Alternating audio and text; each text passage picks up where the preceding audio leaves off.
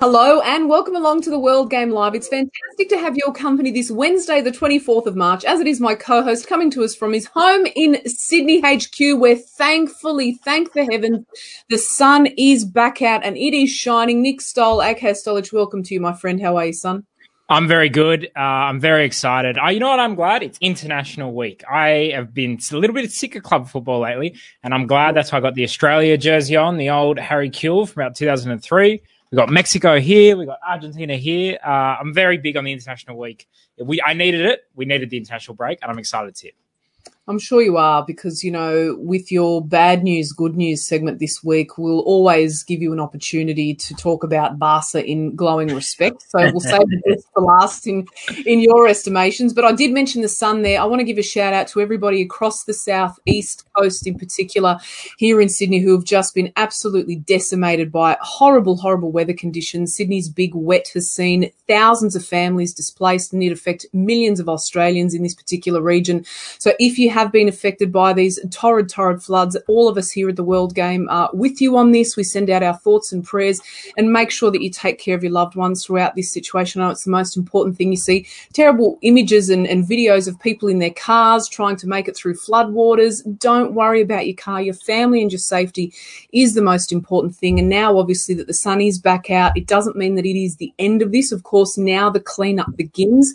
So if any of you that are watching, that have watched, that are loyal viewers of ours here at the World Game Live, we hope that you're staying safe and taking care if indeed you are affected by this. But solidarity with our brothers and sisters who have been affected by such horrible weather conditions. Of course, we do have, thankfully, a massive show coming up to brighten up your days in addition to the sun from wherever you're watching. Let us know where you're tuning in from. We love to know. We've had people tuning in from Kentucky, from New Zealand, right around the globe. So we always love to engage with our World Game Live fans here on the show. So make sure you let us know where you're tuning in from. Good afternoon, of course, to a lot of our regulars tuning in. Kia ora and good afternoon from New Zealand. Hello to you, Kevin Chan. Great to have your company via Facebook. And as I said, we've got a massive show, so make sure you engage with us. We've got some fabulous guests coming up. Western United star Dylan Pierias, who's in sensational form, is going to be joining us shortly. We're catching up with a great battle dinosaur. Yes, that is the name that she's known by on Twitter, but we know her as the fabulous Sam Lewis.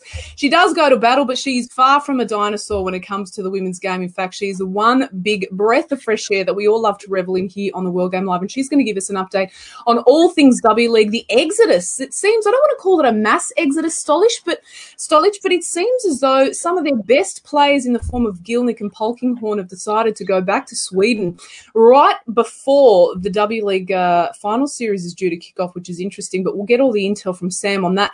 And the great Capetan, Scotty Jamieson from Melbourne City, has agreed to come and join us at 2 o'clock later on this afternoon, so make sure you get your questions and your comments in. Of course, we've already had a flood of comments and questions come through beforehand, so we'll make sure we keep them on notice before we get to them all. But I want to start off, Stolich, with some of the headlines, and this one really caught my eye earlier this week, and it's that African events have now increased the chances of Australia appearing in the Asian Super League. The question that we're posing to everybody is, would you like to see it happen? Now, this is something that Gianni Infantino and everybody at FIFA HQ have been highly opposed to in recent times, but we're noticing a bit of a shift now, given the way that the pandemic has obviously affected situations.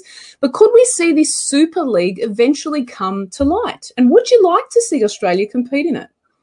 So I think I would like to see Australia compete in it. And I think actually it could work quite well. We had Danny Townsend on the show last week, and he seemed to suggest that because at the moment it looks like the broadcasters who are trying to get the A-League rights, they want to keep it in summer. Looks like the A-League is going to be in summer for a little while longer. So, okay, maybe we keep the A-League in summer. And then maybe after the A-League finishes, we can now participate in the Asian Super League during the winter time. It would align with the Asian calendar. My understanding is the other leagues involved, they have similarly short seasons, often about 30 games. So then you could everyone could complete their domestic season, in the summertime, and then we kind of move into the Asian Super League. It would mean more income. I think it would engage, the South Asian community, which I think would be fantastic. More games, so the national team would be good for them. I think Football Australia would really support it. So it actually kind of does, it's a new world, and who knows what it's actually going to look like, and you can't say you're in until you actually know what everything is going to look like and what the conditions are. But I think if done correctly, it could really tick a lot of boxes for Australian football. It's really interesting. And the way that it all kind of came to light was because Barbara Gonzalez, who is the CEO of Tanzanian team Simba FC, she apparently let the cat out of the bag. And for more info on this story, our journalist John Davidson has penned a piece for us on the World Game website. So head to it to get more info and more context on it. But she let the cat out of the bag earlier this month, where she said the rollout of the African Super League with 20 permanent member clubs is underway. We look forward to having Simba SC participate soon. So it's Can I just say, as a huge Lion King fan, Simba FC, what a team. So if someone's from there, get me a jersey. I will absolutely 100% support Simba FC all day, and Timon and Pumbaa as well. But John goes on to say recent goings-on in Rabat have increased the chances of a Southeast Asian Super League, one that would contain an invitation to Australia, which is, after all, a member of the ASEAN Football Federation. The idea of Australian clubs playing regularly in Kuala Lumpur, Singapore, Bangkok and Hanoi has long been attractive for both sides as an idea, and now the reality is a little bit closer. Given the fragility, and I say that with great respect because I know that we're at a crossroads with the A-League in particular, when you consider the fact that we don't have any more assurances or guarantees on who's going to be the broadcast. I mean, we had Danny Townsend, who's the managing director of the APL, on last week to talk about, well, actually, we've got 7 or 8 parties that have come to the table that are quite interested, but there's still, again, no assurances on the calendar, on what these seasons are actually going to look like going forward, particularly with respect to the broadcaster. But given our fragility, do you think that this is something that APL heads would be looking at in all seriousness? Yeah, absolutely. I think any chance that they could get to generate more income, they would be interested in. Any chance they can get to play more games and, kind of further their brand, they would be interested in. They'd have to proceed cautiously, as we were saying, because obviously, there's a lot of things to consider. Travel costs. Do you do it in a hub? How long does it go for? How do you structure your contracts as well? Because obviously our contracts are structured based on a lot of, the A-League season finishing at a certain point, pre-season, all that kind of stuff. But I think they would absolutely be interested. But again, it's probably, let's also be honest, probably a few years away at the very least. I mean, we still haven't got promotion relegation happening in this country. We still haven't got a second division. The fact that we could be part of a Super League, I think all this stuff is probably minimum 5 years away, but it is something that we should definitely be open-minded to, and I think get the most out of it. Okay, Katie Bayou, hello everyone. One of our regular viewers here joining us on the World Game Live. Great to have your company via Facebook. Also good to see that we've got a few people tuning in. Scotty Lynch via Facebook also coming to us from Ballina, and he's a Western Sydney Wanderer. Life is going good for you guys at the moment. Greg Thomas, this one's a good one, made me giggle. Tuning in from Melbourne, where our active fans are treated like second-class citizens and criminals. I think that's the majority of football fans in this country, let's be honest. Murray McKee, great to have your company, Murray, joining us also via Facebook. Just having a Yengi roll and coffee in Newcastle. Beautiful. Tough times for the Novocastrians at the moment, given how things are going for the club. But we'll talk about that in our A-League wrap a little bit later on. One more headline before we have our next first special guest, Dylan Pierias, join us. But the APL has made an announcement that it's appointed 3 commercial and marketing executives. The question we're posing is, how would you like to see the game marketed to maximise success? We had this conversation with Danny Townsend last week, Stolich, in which we asked him, okay, where are they at with this marketing strategy? What could it potentially look like? And he alluded to there being big announcements to be made. This is, I'm assuming, the start of it. Of course, we've also seen that they've struck up a partnership with McDonald's, which is also hugely important. But how do we market the game? How do we get it out there? Because I'll tell you what, I was watching an ad on Fox Sports earlier this morning, and it was a KO ad, and it had Elise Perry, who's obviously a cricketer and known to us in the football community as a former footballer. It had Jason Tamalolo from the NRL and a few other identities across other codes, but nobody from football, right? So when we talk about marketing a game, the biggest problem that I have is that it's nowhere to be seen. You talked about the fact that being in your particular region, you're seeing a lot of ads for Sydney FC. I see a number of ads come up because I'm in the Northwest. I see a number of ads come up for Western Sydney Wanderers, but it's on Instagram. Beyond that, we have zero visibility of this game, and it's not right for the players and for the fans.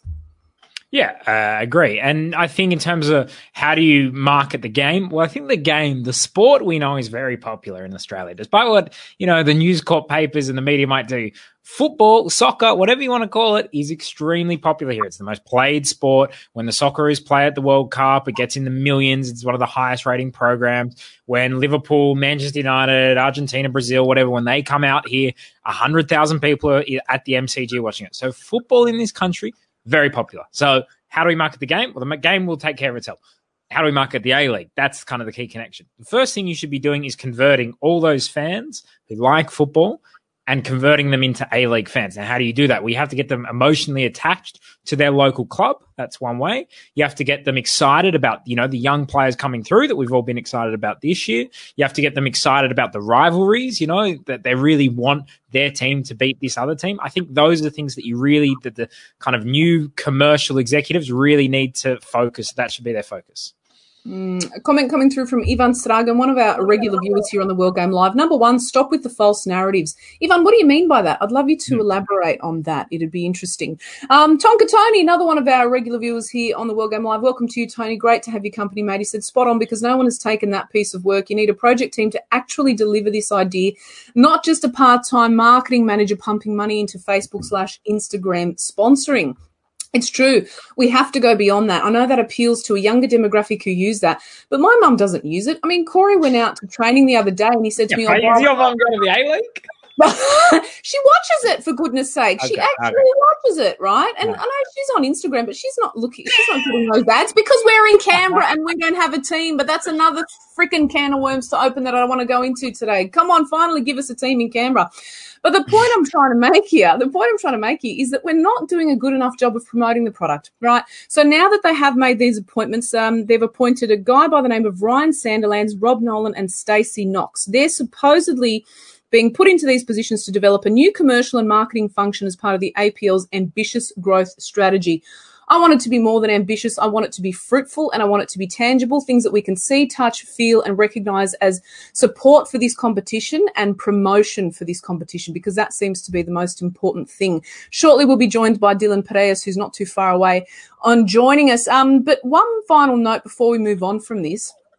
I know it's only a short time into the APL having control of the competition, but how much time, and I'd love to hear from everybody else on this, how much time do we need to give them before we start to hold them to account on things? What's their grace period here?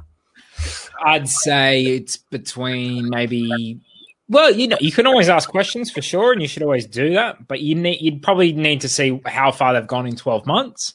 What kind of initial steps they've made, and then from there, you should start to see the fruits, I think, of this, kind of the plans they make in the first 12 months, in the next 24 and 36 months. It's an interesting subject because I think in this short term, we're all sort of expecting great and dramatic results, and we're expecting there to be a strong uplift since this unbundling has finally occurred. But I think it is going to take time. And we're in a situation now where, again, as I said earlier, there's still a lot of uncertainty around the state of the league and which direction it's going to be heading in. Off the back of Danny Townsend's interview with us last week, Stolich, were you given more positivity? Did you glean that there is a lot more to look forward to based on what they're trying to put in place? Yeah, I think so. I mean, Danny speaks really well, and there's at least kind of, and that, that unbundling, it was a very ugly process, and I guess no one was willing to put, their money or the decision makers in place before they knew exactly how that process is going to work. Now we're past that. Now we've really got to start to see some growth. I think the time for excuses and all that is over. Now we want to start seeing, the plans in place. And that's what we're seeing with, I guess, these three commercial appointees. And then let's see what they actually do. That will be the real kind of the important thing. Jesse McGann says they've got a year or so. Is that a fair assessment, Stolich? Yeah, I think so. You can't expect them to completely flip the league at its popularity within a year. This is going to take time. But one thing I think is interesting is, one of the things you have to do, not only grow the league, but stop the slide. Let's be honest. I was looking back at some of the Melbourne Victory crowd numbers from season 2, and you think season 2, we had less teams and probably less money in the game and maybe even less kind of names around. Melbourne Victory was getting 30,000 people all the time to their games. They were regularly playing at Telstra Dome down there. I think it's called Marvel Stadium now. There was I think 50,000 when I watched them play Sydney FC. Stuff like that. I know on the weekend it was terrible weather and COVID and all that, but Macarthur Western United had 1,800 people.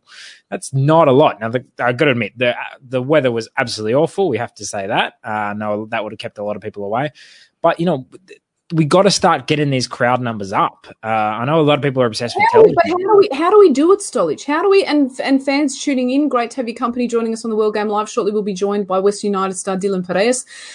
Tell us, how do we get the fans back? Because that seems to be the eternal question, the eternal mystery that we're facing here, because so many of them are disenchanted with the state of the game, the fact that they've been turned off over the years by the mistreatment of the fans, whether you want to point to that as being the be-all and end-all. I don't know that that's necessarily it.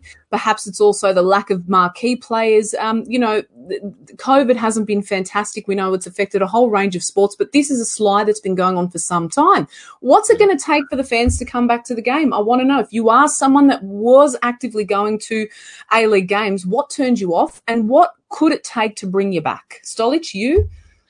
Well, so there's a few things I think that got to happen. Definitely for me, one of the key ones is the active support. Not only, even if you're not in the active support, it's the sound, it's the atmosphere that they bring. That is so important to the game. So the active support, not only that they are not kind of over-policed and mistreated, the fact that they are encouraged, that would be one of my first things. I think it's a good point that Eduardo Andres is making, and I think a few other people are making cheaper ticket prices. Now, some games are cheaper than others. I think Western Sydney had a game against Wellington. It was on a Monday night recently. I think tickets were going for like $10 or something, or 2-for-1 deals, or free if you're a player or something like that, which is good, but you kind of need to see that more regularly. Because I personally have had times where I've gone, hey, do you want to go see Sydney FC v whoever? And my friends have gone, how much are the tickets? And it's like, cheapest tickets are $25, $30, and then you're sitting in the worst seat, all that kind of stuff. If it's a hot day, you're not undercover. If it's raining, you're not undercover. All that kind of stuff can affect it. There is, people don't like to say it, but marquees, that did, I remember going, because I really wanted to see Dwight York in the first season of Sydney FC. That's a big deal. We saw the crowds at Sydney FC with Del Piero. Marquees, although they don't save the league and whatever, they do get fans in, at least initially. Now, if you get them in initially and then the active support is really good, the environment's really good, it's not too expensive, then people start coming every week, and that's really what you need. Jesse McGann, you need higher quality football, more clubs that actually represents areas, etc. Stop having teams playing 50K stadiums when they can only get 5K fans to a game. Smaller stadiums would be better, and we've certainly seen that play out. Yeah. Absolutely. We've certainly seen that play out in a much better fashion with respect to Sydney FC. I'd love to know if our next guest could solve some of the A-League's problems now. He's been an absolute sensation, lighting up the stage for West United. He's been in great form. I've absolutely loved watching him come into his own. The great Dylan Pierias from Western United joins us. Dylan, great to have your company, my friend. Thank you for making the time for us here at the World Game Live. I meant everything that I said. You've been lighting up the stage for Western United. It's been so great to see you doing so well. You got the goal last week, which we'll see in just a moment. But tell us, how are things going? We know it hasn't been that great form-wise, but for yourself personally, you've been in great form. Oh, hey guys, thanks for having me. Firstly, it's a pleasure. But look, obviously, I've been given a bit more of a chance and had a few like a run of games now, and I feel like, as you can see with a lot of the young players so far this year, if you just give them that regular game time instead of 20 minutes off the bench, one game here, bench the next, I feel like the quality of the young kids really shows. And in myself, 5 goals now, which I'm really happy about. And yeah, I feel like it's just that consistent game time given, and the young kids can show what they're really capable of. And was that something, because we know that you came from Melbourne City, where you made your debut at 16 years of age, which was just incredible. But is that something now, when you reflect on your stint with the club in hindsight, that you just needed more of? You just needed more game time? Yeah, of course. I obviously had that game at 16, and then I didn't actually make an appearance for 2 years after that. And I feel like for me that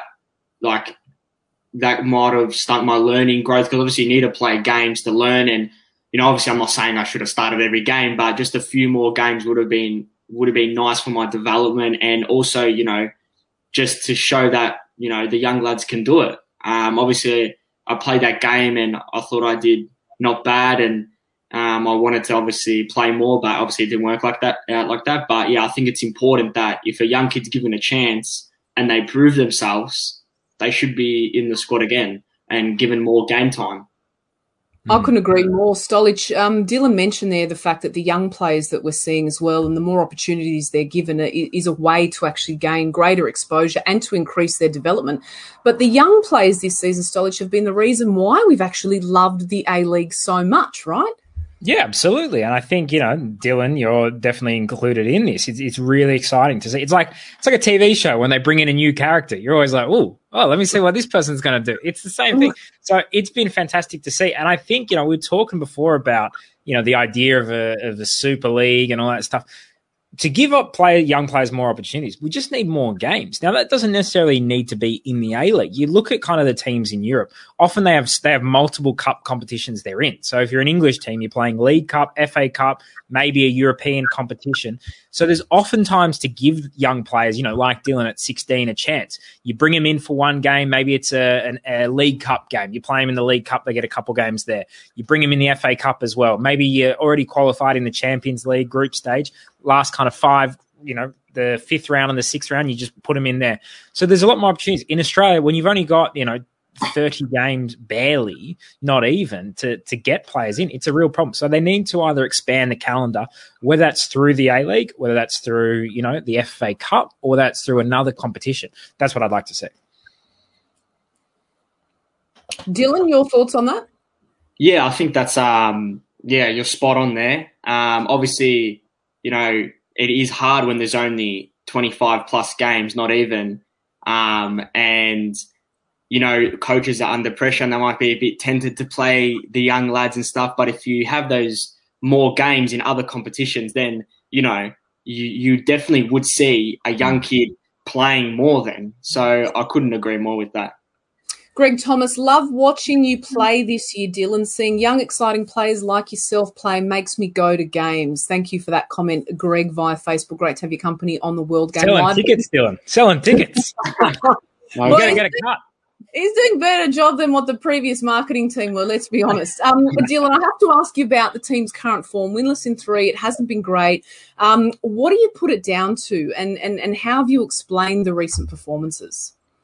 Yeah, look, obviously we haven't got on the greatest run so far, but look, sometimes it's just the way it is. We have a really good tight group. We all get along with each other. The culture's really good at our club. It feels like a family.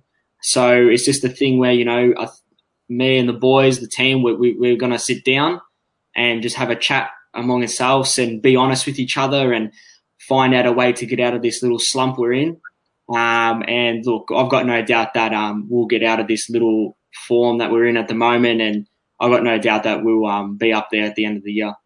Talk to us about your manager, Rudes. We obviously have a great relationship and affection for Rudes from his time with us at SBS, being a great friend to us. But as a manager, I've heard so many great comments from players who say that he's fantastic when it comes to man management and keeping the team together, etc. But what is it actually like behind closed doors and working under him? Yeah, he's great. Honestly, I think he's tough, a bit of tough love, as people will say, which is good. But honestly, he gets the best out of the players. He really pushes us. The training's intense, and sometimes some players need that. Everyone's different, but for me, certainly, I feel like I needed someone to be there to be pushing me every day, and I feel like that's a key to what I'm doing well at the moment, is that, every day in training, he's told me what I've had to work on. I have to do more extras. I have to do this. And his demands and his standards are very high. So obviously that brings the best out of the players. So I think that's a good thing. Another comment, or really more of a question, coming through from Eduardo Andres, one of our regular viewers here on the World Game Live. Great to have your company via Facebook once again, Eduardo. Having players like Diamanti and Berisha around you must be very educating. Surely they've helped with your performance on the pitch, he wants to know. Yeah, of course. When you look at, Berisha, 140 goals in the A-League, played in Europe. Like it's just crazy. And then you obviously got Diamante, who's played 20 plus caps for Italy. And being Italian myself, it's pretty cool. West Ham, the list goes on with this guy, the achievements he's had, and they're so supportive to the young lads. Not only the young lads, even the middle-aged guys in our team. They're constantly giving advice, and Diamante's kind of taking me under his wing a bit. And I don't know if you watch, but he likes to find me with those diag balls and stuff. And he's taught me. We're going to run a clip of it. Yeah, the type of runs to make, the timing of my runs, and so him and Bess are a really good help for me and for the rest of the boys too. It helps.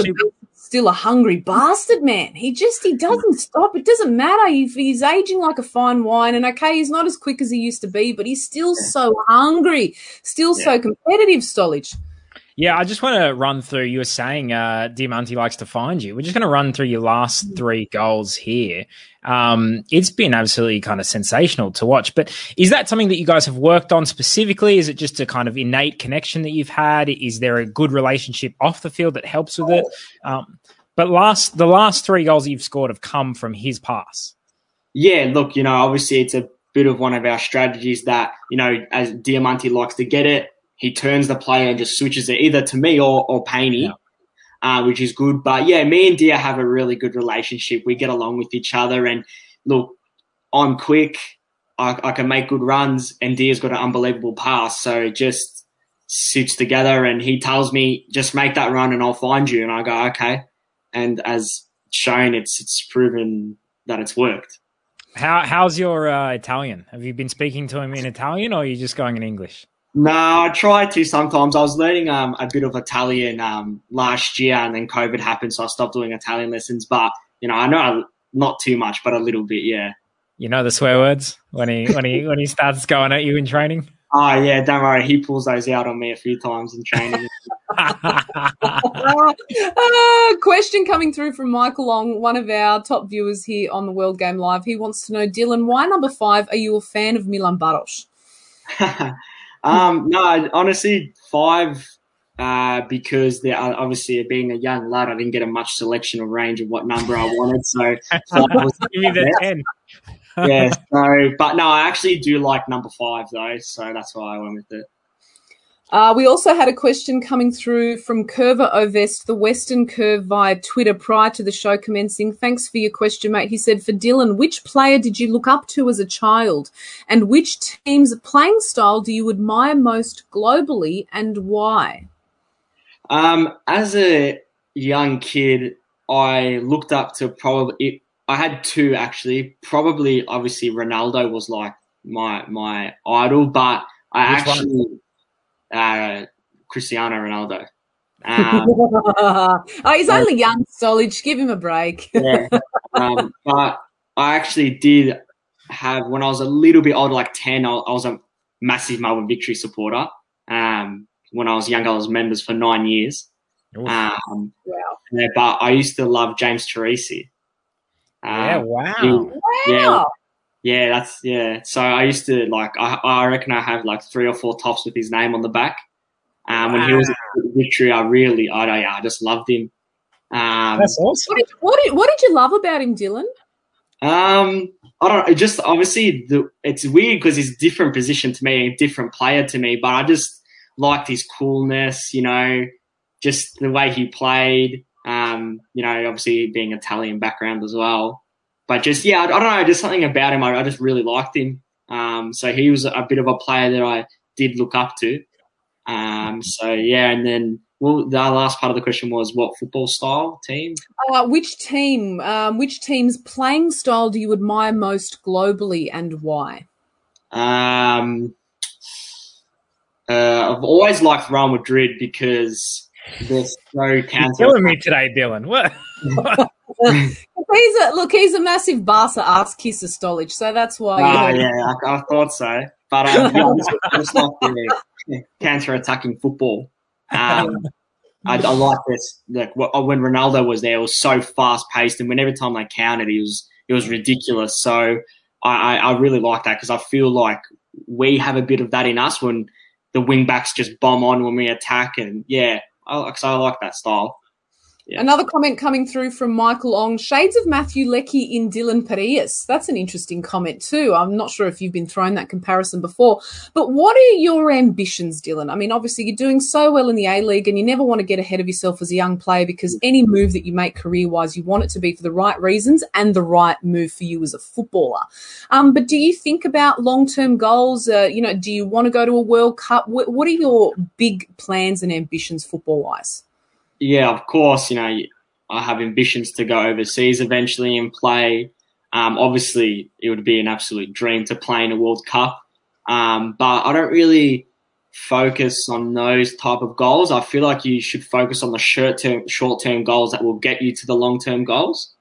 So at the moment, I would say, obviously, keep my spot, play the next couple of weeks, and another little short-term goal was trying to make the Olympics team, which, that's a hard task, but something that I would really like to be a part of. And I'm just going to try and do everything I can and perform as best as I can to get in that team. So that's probably a goal for me right now.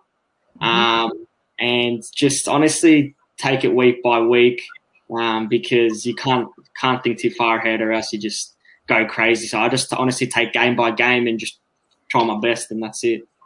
Stolich, a few more questions for Dylan before we say goodbye. Yeah, Dylan, I've read that you like to cook. What is it that you like to? What do you like about cooking, and what is your kind of go-to dishes? If, let's say, a friend's coming over, or a girlfriend or whatever's coming over, you need to impress. What do you go to? Well, obviously having a European background, with my dad being Macedonian and my mum being Italian, food is massive in obviously European culture. So I don't know, just from a young age, I kind of liked cooking. And then as I got older, when I could start cooking properly, I actually just didn't really like it. And yeah, I love cooking. My go-to meal actually would probably be with my girlfriend, because she likes cooking too. We cook a nice pasta, like fresh pasta, a sauce, like a homemade sauce from scratch. It's probably my go-to. Tomato, garlic, bit of olive oil. Yeah, bit of, the meat in the sauce, let it cook for a few hours. I could go on all day, but I generally do like cooking. I cook for my family sometimes. Like if my mum doesn't want to cook dinner, I'll cook for her. Wow. Bravo. Yeah, I do like it. I actually wanted to, when I was younger, I said that I wanted to be a footballer and a chef. So I love it. You can still achieve that. And while you're at it, why don't you come tell Corey, who's sitting downstairs, actually how to do some cooking as well? Because that bastard does not know how to lift up a spoon. And then I reckon that's why he ended up with me, to be honest, because I do all of the cooking. Back to the football. You guys have got Brisbane Roar coming up Saturday, the 27th of March. Kickoff is at 5:05. It is away. It's an important game for you guys. How have you prepared that? Have preparations been any different, or has the mood been any different because things haven't been going your way in the past 3 matches? Nah, I don't think so. I think the boys, we're just like, look, there's nothing to be sad about. We're just going to keep going. Like, we're not going to kick ourselves and be down the whole week because we lost. Like, that's not going to get us the win. What's going to get us the win is to, learn from that game. What's next? What's our next job? Get back on our feet and go again. And I think I got no doubt that I think we'll win this week. And yeah, the preparations, this coaching staff have prepared us as best as possible. And yeah, and it's just about up to us, getting that result. I feel like our performances hasn't been that bad. I feel like we've actually been performing okay. It's just sometimes that result is, you can play bad and get the result sometimes. So, we just got to get back on our feet and we got to, just get on with it.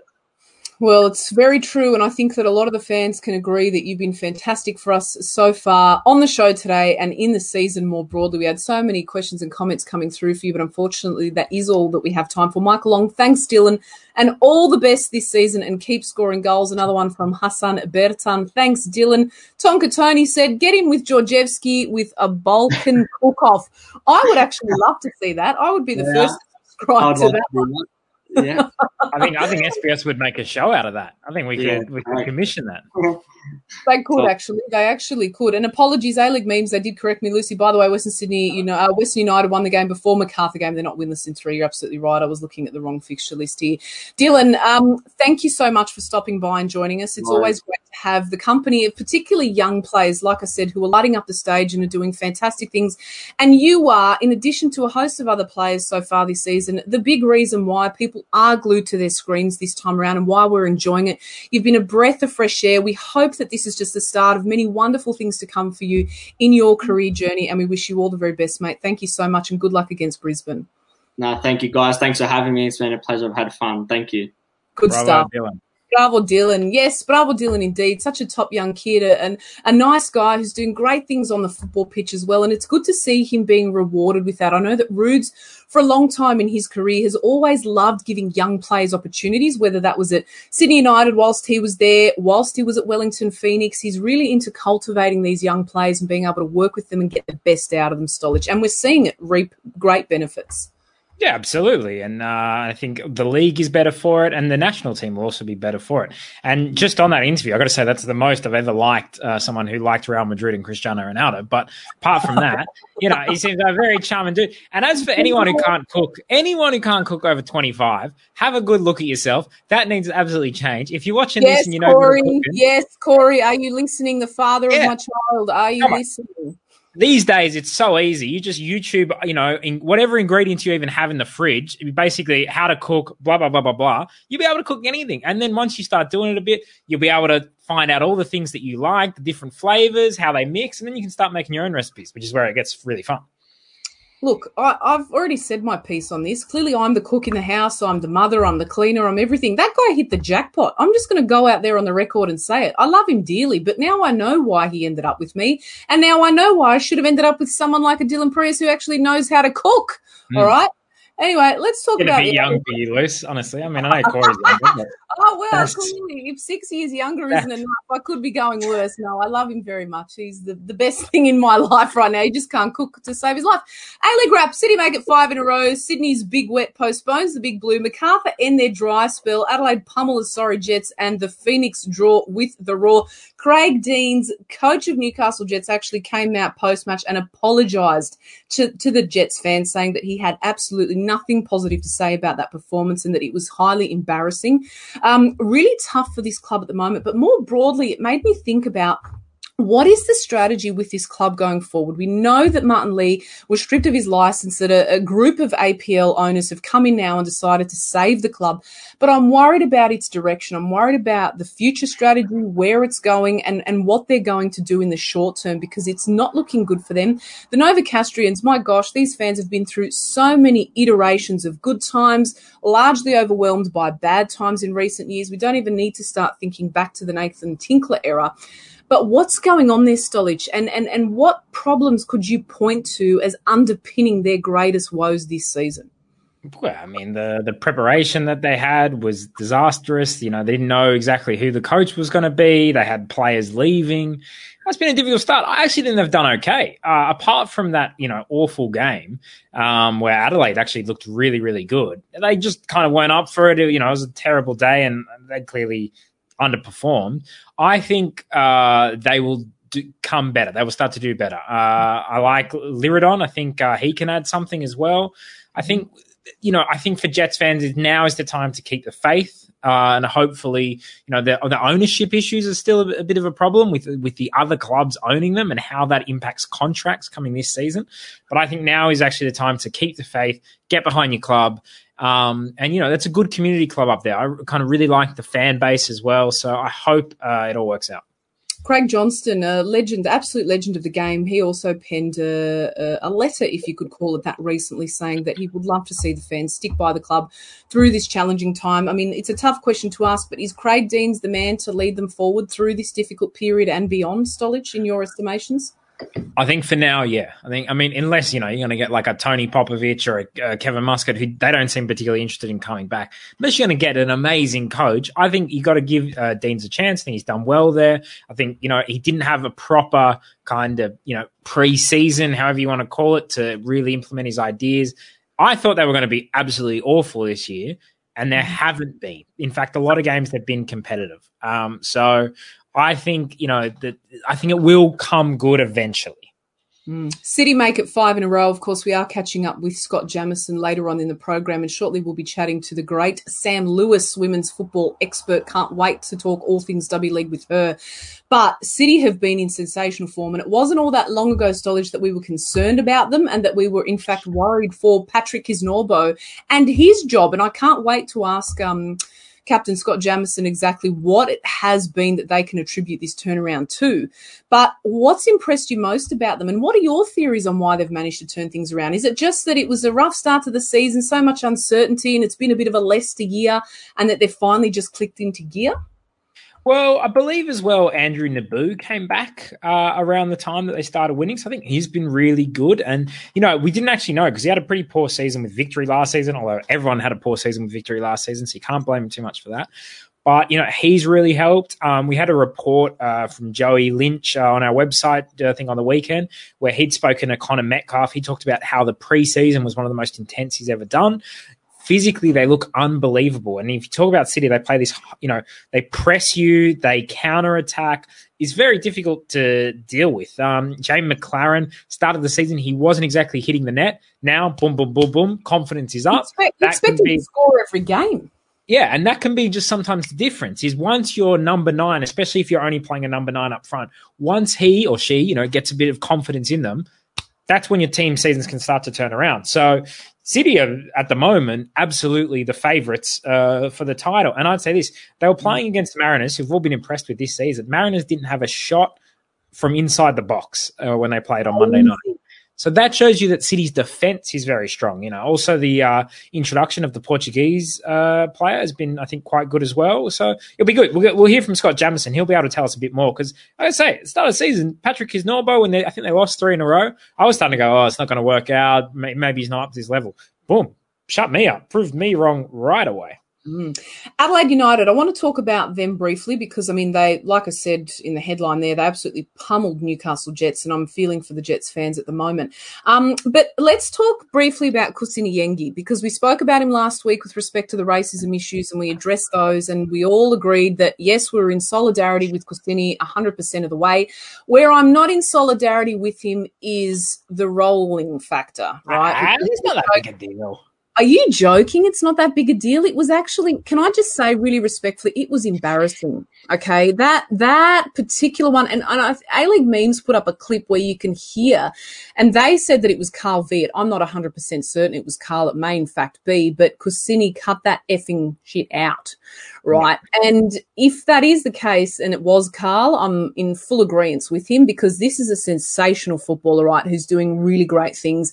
And I don't want it to be marred by him carrying on like a fool on the pitch in the way that he was. Stolich, anyone else that viewed it, that agreed or disagreed? You seem to think it wasn't that big of a deal. The guy was, it looked like a gymnastics roll. I thought, is this going to end? It looked like this never-ending roll, and I was waiting for some rhythmic Olympic music to kick in. Okay, listen, it's not good. It's not nice. No one wants to see this type of behavior. But at the same time, I've seen Neymar do it. I've seen Cristiano Ronaldo do it. It doesn't make it okay. It doesn't make it okay. It also doesn't make it the worst thing in the world. The kid's a great player. That's what I love to see. I'm excited about watching this kid every week. And you do a couple of rolls, whatever. This guy, I love him. Kind of the more stuff he does, the more I love him. Celebrating in the front of the fans, I'm loving that. Doing the rolls, well, okay, that's a bit annoying, but it's also like, whatever. Just like, it doesn't bother me really that much. It kind of makes me laugh more than anything. A-League Memes, Kusini confirmed it. Viet told him, you're a good player. You don't need that kind of shit.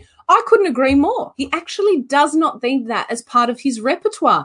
And no one's saying he needs it. No one's saying he needs it. But I just don't want to this is the worst. Why do it? Then what's the point of it? What is the point? I don't know, to get the guy sent off, to get a yellow card. I don't know what his kind of thinking was in the moment, but it happens all the time. No, it does happen all the time. But again, it's a scourge on the game, and it's something that I don't think is a true representation of what is the beauty of football, which is that That's not necessary. The skill is what we pride ourselves on in this game. The technical ability is what we love in football, not the ability to roll around and get yourself a penalty or a yellow card for the opposition. Murray McKean, I was there. It was disgraceful. It just wasn't good. I'm going to go off and say that. If it's a one-off, okay, Eduardo Andres says. I'm hoping that he's learned his lesson from this. Where's the Latinos? The Latinos know. They're like, maybe you got to do it sometimes, you know?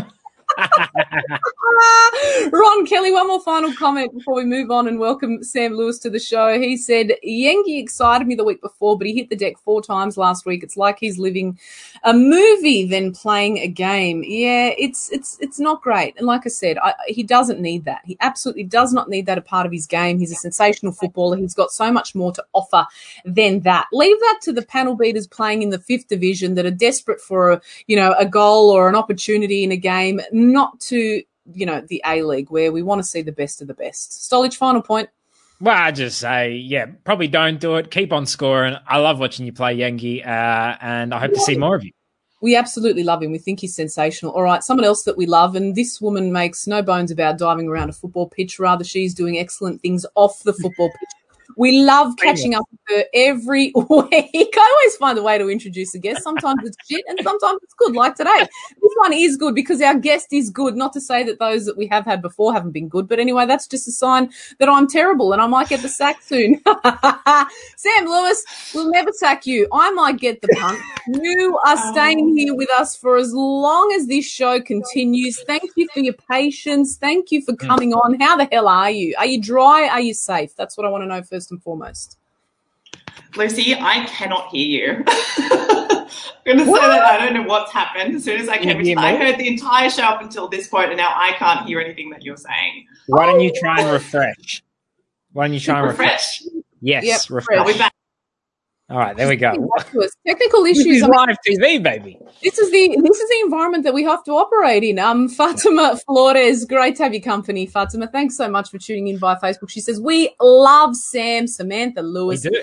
Couldn't agree more. With reference, Musi Longo, another one of our top fans here on the World Game Live. Great to have your company, mate. He said he's been watching the highlight reel of Neymar with reference to Kusini Yengi. Again, Neymar doesn't need that a part of his game either. I know we're going back to this while Sam's, working through her technical issues, but you just don't need that to be a top quality footballer. You don't. But, I would rather focus on the fact that, Yengi scored. He played fantastic. He's been a real shining light. He's another great player to come out of South Australia. We had the Torre brothers. We've had a lot of good players coming out of South Australia. And that's why I think Carl Witt really kind of, and, the football department, Bruce Gitte, all that. That's one of the reasons I think it's a great setup they have there because they are getting absolutely the most. They know South Australian football well. They have good links in the community. That's going to bring in more fans. They're getting the best young players. That means that the young players coming through are going to be looking at Adelaide United going, that's where I want to play. That's where the best players from South Australia play. So they're going to be supporting it. They're going to be, trying really hard to break into that team. I think it's really, really good. And I think in the next few years, we're going to see a lot of good stuff from Adelaide. I hope so, because I think, as you said, everything that they're doing off the pitch, they've got the best people in some of the best people in Australian football involved at that football club, a connection to the community, a connection to everything that's going on in football there, which is really hugely important. Hugely important is that we also get Sam's audio issues fixed. Sam, can you hear us? I can hear you finally. I don't know what has happened. I even tried moving rooms from the last time this disaster of an internet connection screwed up this particular program. Anyway, I'm here. I'm on my phone. I'm so sorry about the profile. Anyway, we're here to chat. How's it going? Oh, sorry, we don't care in which format you come to us. Profile, landscape, off your phone, via a fax machine. As long as we've got Sam. Does anyone still own a fax machine apart from my dad in Canberra? Anyone? Barcelona. That was when Messi sent the Budo fax and they got in trouble. So Barcelona still owns one and so does Messi. And it nearly destroyed the club. Anyway. We had questions coming in for you already before the show went to air, which I'm really excited about. And one was from Fatima Flores, who joins us here via Facebook, but she also submitted this question via Twitter. She said to us just on Facebook now, she said, can't wait to get Sam's thoughts on the FAWSL deal and how this will impact the Westfield W League. Her question in full to you was, What impact do you think the landmark deal between the Barclays FA WSL and BBC Sport and Sky Sports will have on women's football globally, especially the W League? Will we finally see the investment needed being put into the W League to get a full home and away season? Our guest coming up also shortly, Scott Jamieson, said, good question. I couldn't agree more. What do you think, Sam? It's wonderful that this is going on in the UK, but are we actually going to see any of this reverberate to the W League? I think so. It's a really good question. And shout out to Fatty. Hi, Fatty. Love your work. I think it's a really important, really landmark kind of a deal for a number of different reasons. It's sort of been widely reported that it is the biggest domestic broadcast deal in women's football in a domestic sense ever. I think the deal at the moment is between £7 and £8 million per season that runs until the end of 2024. So it's a really long-term commitment from two huge broadcasters as well. It's the BBC and it's Sky Sport. So it's a combination of free-to-air and pay TV. But the actual terms and what's going to happen as a result of that, I think, is setting a really important precedent because we haven't seen anything like this before. We're finally seeing women's football, women's club football, being valued in its own right. It's not being bundled in with a men's product. It is its own competition and it's being broadcast and commercialized as its own competition. And so when we talk about the kinds of ways in which this could ripple across other women's competitions, particularly the W League, there are questions that can be asked in a similar sort of light in the sense that, does the W League need to be bundled in with the A League in a commercial sense? Does it need to be bundled in a broadcasting sense? Are there different ways that we can package it, perhaps by tying the W League to a future Women's World Cup broadcasting deal? So there are lots of different ways that you can sort of split and fracture apart these kinds of things now because women's football is starting to generate its own revenue and generate its own interest and its own enthusiasm. And part of the impetus behind this broadcast deal from the FAWSL is that they wanted to become self-sustaining. They don't want to rely on the men's game to exist, basically. And so this is one of the really big moves in order to achieve that. Why now? Why was now the right time to go down this path? Is it because we've seen an explosion in an appetite for women's football? Is it the success that we're seeing with the FAWSL? What is it, Sam, and what prompted them to go down this path, do you think? It's all of those things. The last sort of 2 to 3 years, I think, has been sort of a watershed moment for women's football more generally. In the wake of the 2019 Women's World Cup, we saw over 1 billion people tune in just for that tournament around the world. It smashed domestic viewership records in a number of countries. So the larger wave of enthusiasm that we're seeing around women's football is finally starting to translate into serious structural decisions and much more investment like we're seeing in this broadcast deal. I think that this, again, it sort of falls into this wider wave, not just in football, but also in women's sport more generally. Like another report that was released last week is that the Fenway Sports Group, the group that owns Liverpool FC, the group that owns the Boston Red Sox, they're also looking to invest in a NWSL team, perhaps even in a WNBA team. So they're wanting to move into women's, even though they do have a women's football team already, it's called Liverpool Women. They haven't been doing particularly well with it. But that aside, they are showing interest in moving into that space. And they're not the only group. So I think it's a really smart financial move from the BBC and from Sky Sports to sort of get their to get this package together because we're seeing such a huge influx of so many amazing players to the FAWSL. It's the first fully professional women's league in the world. And with all of these bits and pieces now in place, they're really setting a foundation to actually become the best women's competition on the planet. Sam, we've been crying out, before I defer to Solich, we've been crying out for so many changes within our own domestic women's competition here in Australia. First and foremost, from my perspective, is to see the league extended. We need, as was mentioned earlier, we need a full home and away season. Are we hearing any rumblings, any possibilities around the potential to actually extend the season, to make these vital changes that I think are really critical to the growth of the women's game, because it's just plateaued and we're seeing it and have seen it at this rate for a number of years now, and we know that it's got so much potential. Yeah, absolutely. I think that from everything that I've heard, they wanted to introduce a full home and away season this season. But coronavirus, like with everything else, it threw a spanner into those works. And that's also, I think, the reason why we didn't see an expansion side in the W League. I think that was also quite high on the priority list for Football Australia and for the clubs. So because of that, I think next season is going to be the season where we finally get a home and away competition. And it doesn't even really add that many more rounds, really. It's only a handful. So the season would only be extended by perhaps a month more than what it is. But yeah, I mean, those are sort of small pickings. I think there are some, please excuse the extraordinary sound of planes flying over my house right now. I've got actually right now too. Are you close by, Sam? Maybe we're neighbours and we don't even know it. No, I'm in Marrickville. I'm in the inner west. I'm out in the sticks. We're out in the suburbs. That's what happens when you have a family. You decide to move out and become a Stepford wife, basically. Carry on. But yeah, no, I think another really interesting sort of decision that needs to be made with the W League, it was mentioned sort of earlier in the show, is in terms of the summer-winter calendar, because the W League's sort of when it fits in the year is going to be dictated by the A League largely.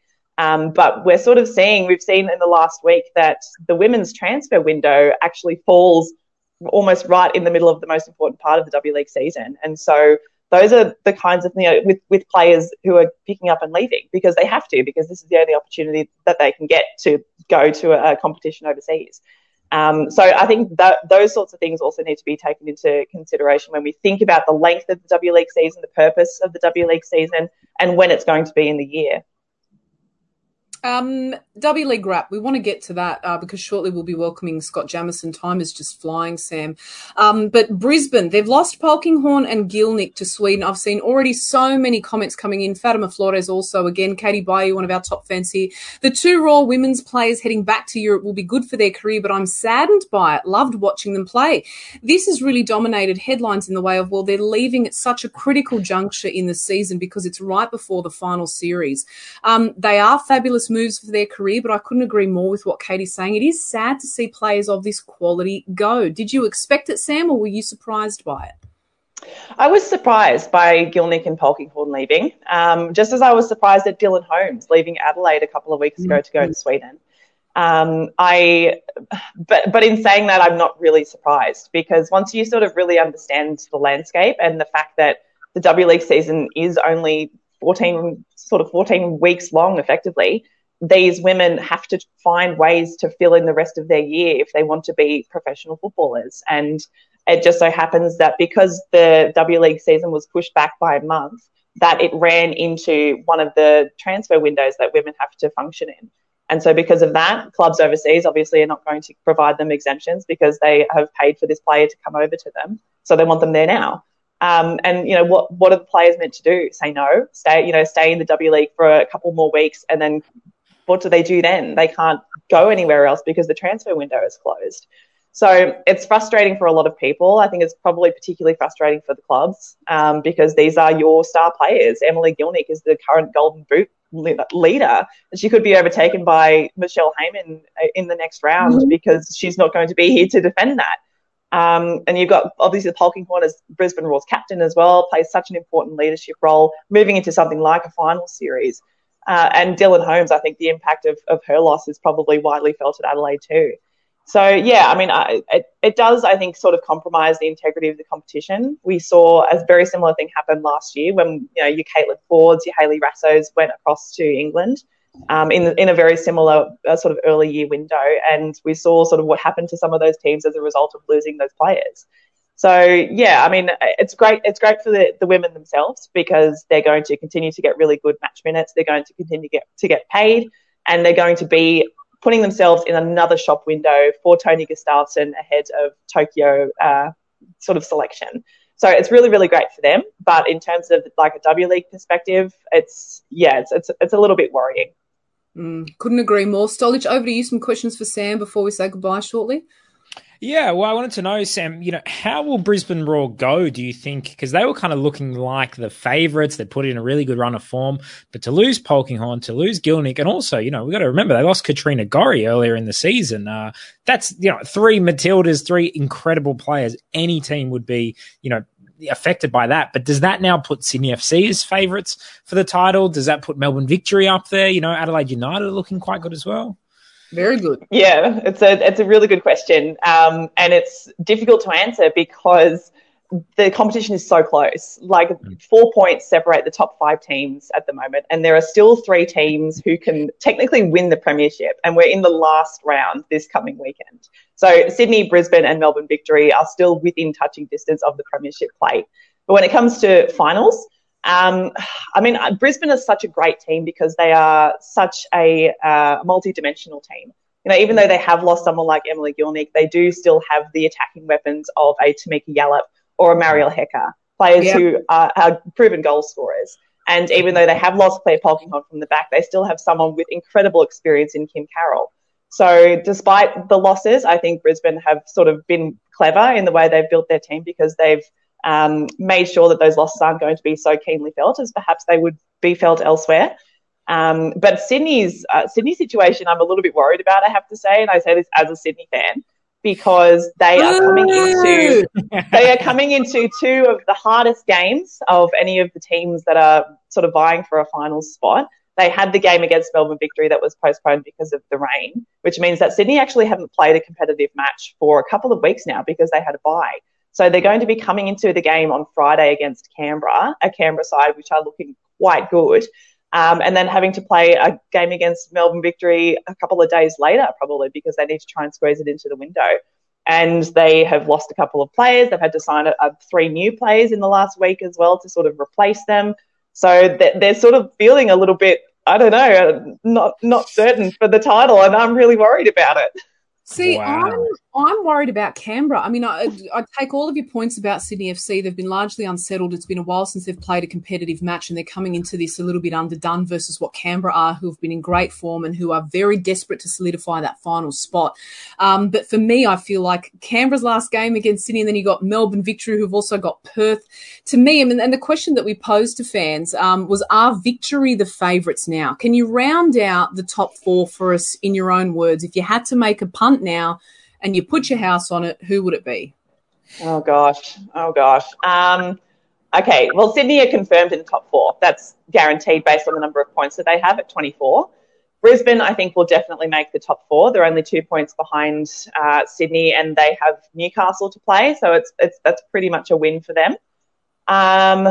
Adelaide is going to be the difficult one because they're currently sitting 3rd with Canberra and Melbourne Victory just below them. But Victory have 2 games in hand, one against Sydney and one against Perth. So if Victory are able to get 3 points from either of those games, then they can secure their spot in the top 4. And if Canberra can get at least 1 point from Sydney, then they can go above Adelaide on goal difference. So that would mean that they're in the top 4 as well. So this is what it's coming down to. I know.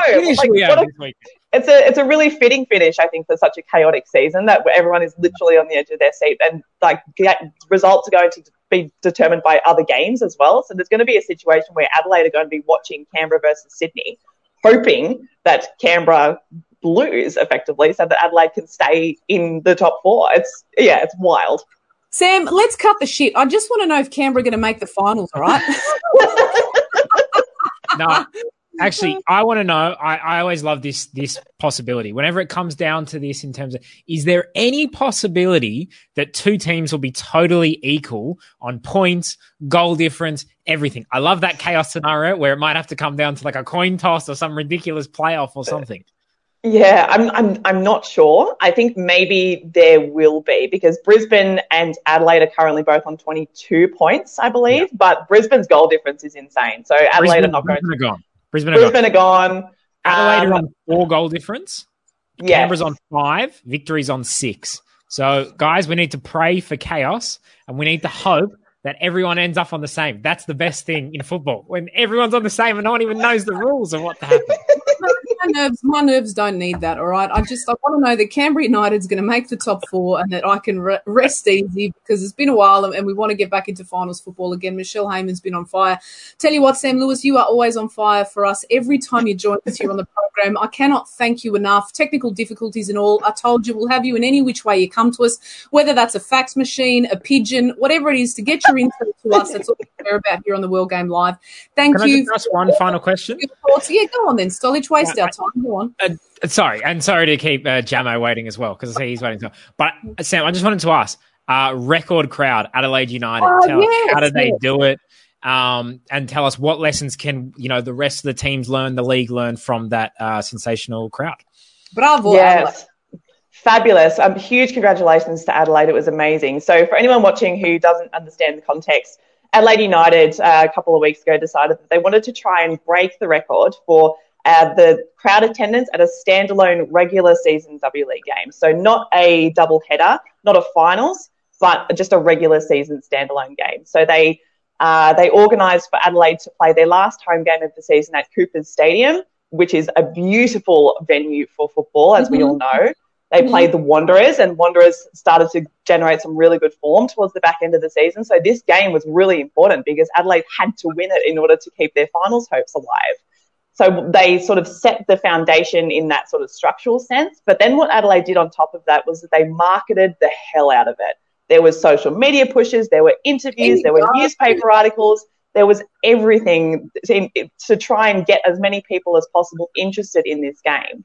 And it worked. They smashed the record. Originally, the record was 3,105, and they attracted 5,159 people.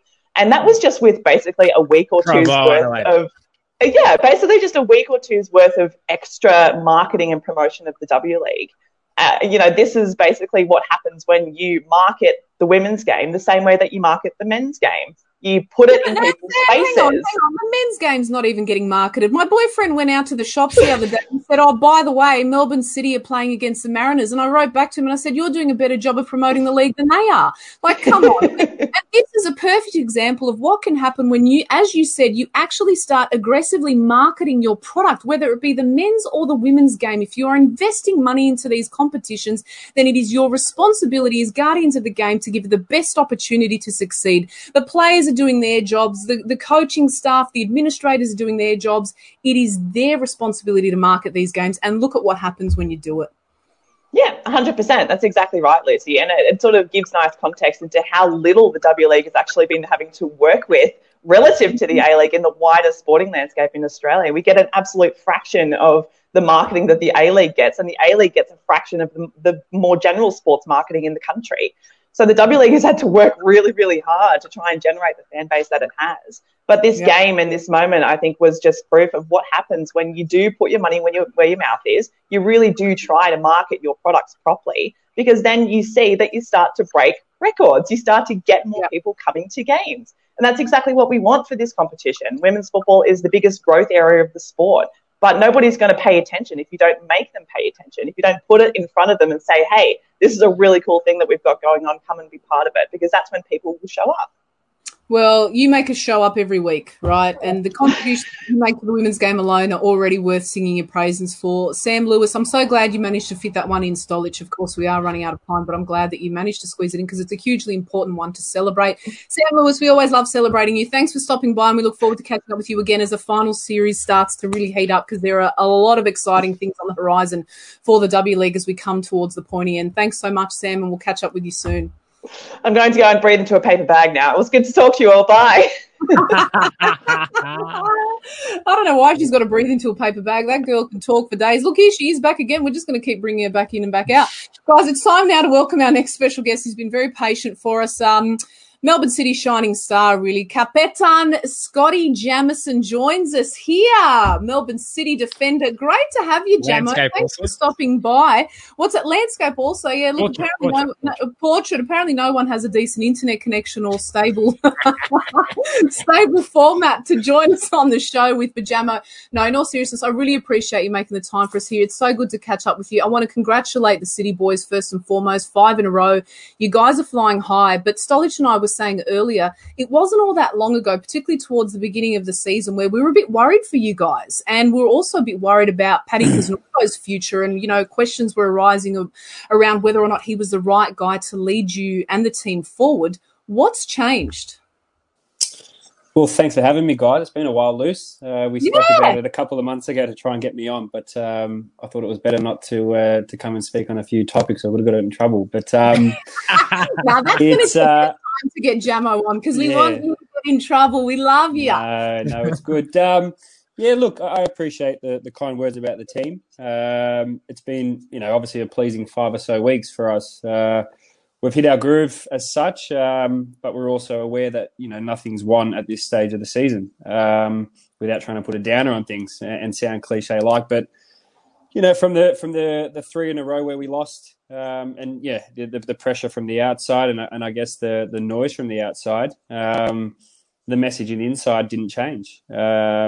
I guess that comes from the stability we had throughout the whole COVID break of no massive turnover in our squad. I genuinely believe that the path we started last year with Eric, obviously PK was his assistant, has continued. And when we had those 3 losses, I guess the message from the players that I guess have been here for the last 2 years, starting this journey, I guess, of the way we want to play and do things, I guess calmed down the new players and there was no panic. And I think that showed in I guess, the way we've transformed things. But at the same time, I don't want to get too excited because, there's still a long way to go in the season, but I'd be lying if I didn't say I'm very pleased that, the way we've been travelling so far. And I think so are City fans as well, because as I said earlier, there was a bit of nervousness around the team's form and what the remainder of the season was going to look like for you guys, given that you had come so close off the back of last season. But Paddy Kosnorbo, we had the chance to actually catch up with him, and it's been that long prior to this season starting. He's such a humble guy. I mean, we've known Paddy from his time as a player to then making this transition as a coach. But what's he actually like as a head coach, Jamo, and how has he taken to that role? Yeah, I think there's always a degree of uncertainty when you go from an assistant coach to the main coach. The assistant coach is a pretty cushy job. You don't have to upset people. You don't have to essentially pick the team and as I said, put noses out of joint. So there's always a fine balance of how it can go. I've been in situations where assistants have followed and it's been a disaster. But then I've also, seen situations, a good one obviously being Bimby at Sydney FC, who went from the assistant to the main man and has been fantastic there. So I guess it was a juggling act at the start for PK. And throughout it, I think he stayed the same the way he's always been. A very passionate character, one that is an intense character, and it shows. But the tactical sense, the football sense is very similar with what Eric started, and I think that's a key and something that, like I said and touched on before, the way we've reacted to situations hasn't been about panic, because the large portion of players that were here last year knew that the system works and the way we work is successful. So, he's been really good. He's still young and still learning, but he handled those 3 games and I guess the noise from the outside, very well. He didn't shy away from it. He was very confident in what he wanted to do and what he was doing. So it was good for the players to have that. Before I defer to Stolich for a question for you, Jesse at JStep300 wrote in via Twitter. Thanks so much for your comment and your question. Jesse, he said, Scott Jamieson, you're good for a goal this season, Jamo.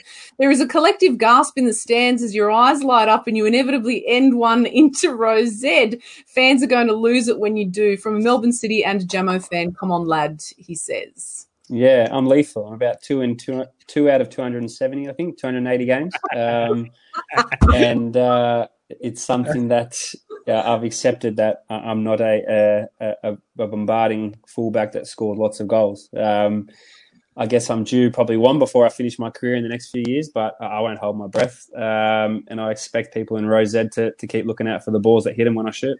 Next few years, come on, you're like a Malbec. You're getting better with age. Stolich, over to you. Yeah, Gemma, I wanted to ask Andrew Naboo. He came in kind of after those 3 losses in a row. Since then, you've won 5. What has been his impact on the way that you guys play on the pitch, and also kind of how is he, I guess, integrated into the squad? Yeah, look, I've only played against Andy over the years and had a relationship of that kind of nature. So him coming into the club, coming from the rivals, was always going to be, I guess, interesting. Not in a bad way, but in a good way. I guess you come from a club like Victory and City, and I guess you suss how it's going to be. But from day one, he's an infectious character. He's a person that really just wants to work hard on his craft, very hard on himself. I think that's something that Andy will admit. He's a very critical person of himself, even when he's doing well. And that's I guess a positive for him, but also a negative that he has these high standards, but he also has to understand that when you have three people marking you on a Monday night, you're not going to always have the space to do what you want to do. So that aspect of him, it's been pleasing. He's been great around the change room. I think for us as a team, what he brings to our team is direct, that direct competition for our attack. We have obviously Nooney and Maka, the goal scorer. Nooney is more of a player that can assist from deep, but Andrew has pace, power, and makes defenses drop. So that element for us really helps us. And I think him along with Griffo really helped change our form around. I don't want to put it down to two players as such, but their influence was on show when they came back into the team, and we've had a great run. So hopefully it continues, but he's obviously got to keep working hard, and he does that. It's something that I've noticed about Andy. He does work very hard. Questions coming through have been around whether or not actually City can go that one step further and better their performance in the grand final last season. There seems to be this collective belief, Jamo, and certainly Stolich and I have spoken about it on the show, that this is very much like a Leicester year when they won it in 2016, because we've seen the Mariners, who are currently on top of the table, reach the heights that they have.